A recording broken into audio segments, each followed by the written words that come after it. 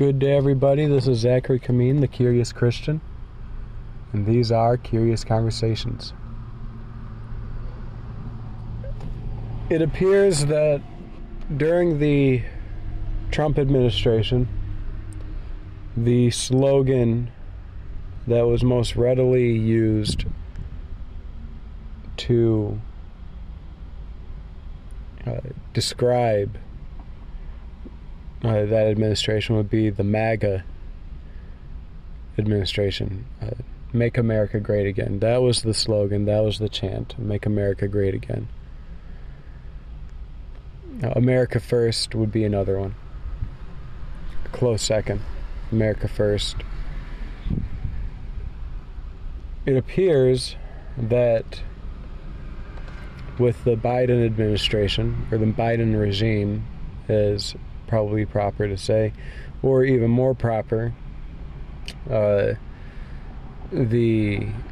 bureaucratic regime, because I don't think anybody's under the impression that this regime is under the tyranny or even the coherent, lucid understandings of President Biden. But the slogan, nonetheless, of this administration is, "Let's go, Brandon. Let's go, Brandon." This was shown very clearly, or heard, across many a stadium, reported by the illustrious NBC as being the top slogan, saying, chant, anthem, mantra of this administration. And that again is, "Let's go, Brandon. Let's go, Brandon." And I think that we should all agree that Brandon should go wherever he goes, but let's go.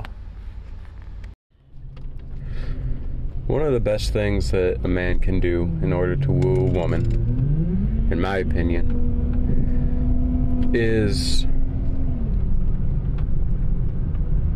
to disclose skills or exercise skills that you are relatively good at, particularly in the creative side, in front of said woman.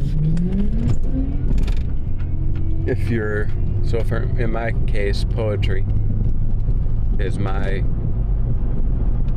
enjoyment, creative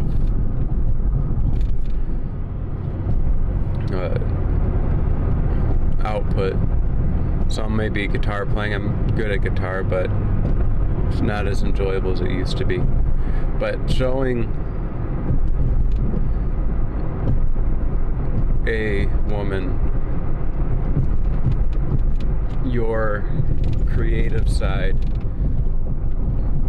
that doesn't seem forced in her presence is actually an enjoyable thing. You can do this with your wife, with your girlfriend, even with friends, but guy friends don't really care. Friends that are girls or co-workers or whatever, they are more fond of such things, and so I would recommend it be only around them, because, well, it'd be kind of a waste of time to show off your awesome poetry skills to guys from church or from work or whatever.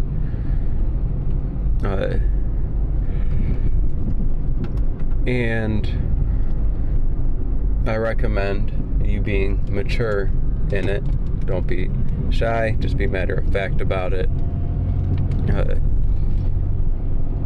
Don't really care whether or not she likes it.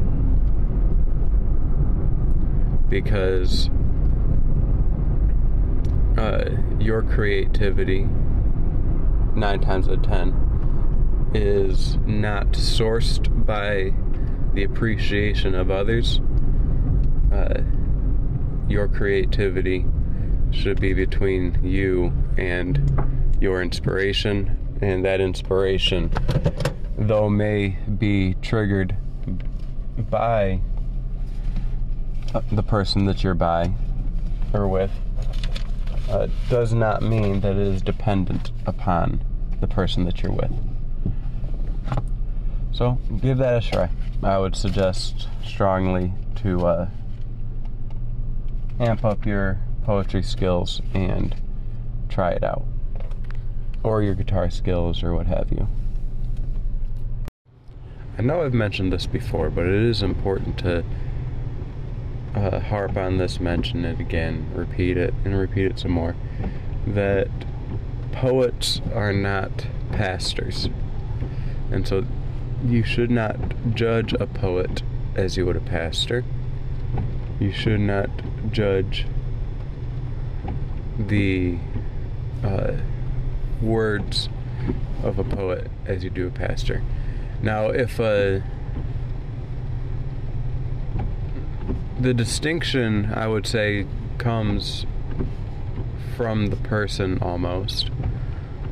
If the person says, I'm a poet, and you say, well, that's no excuse, my answer would be, well, of course it's an excuse. They're not a pastor. If they get something wrong, if they go off the rails, if they go into some bad juju, if they start rapping or singing or painting or sculpting or whatever, something that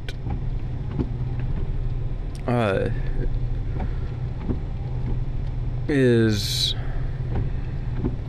not that it's not real, but it's untasteful,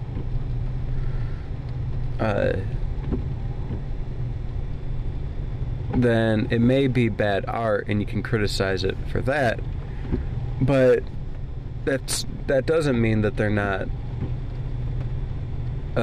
Christian. That doesn't mean that they're going to hell. It just means that they need to hone in their skills or work on something, or make an adjustment here or there.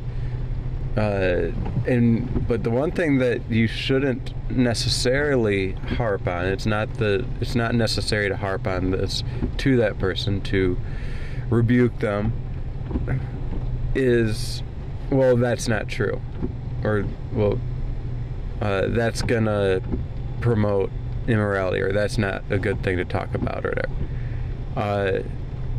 The poet's job is not on the first hand, or not on the primacy of truth or goodness. Now, his art should be true, and his art should be good, in that it should reflect reality, but his main focus should be beauty. The pastor's job is primarily truth.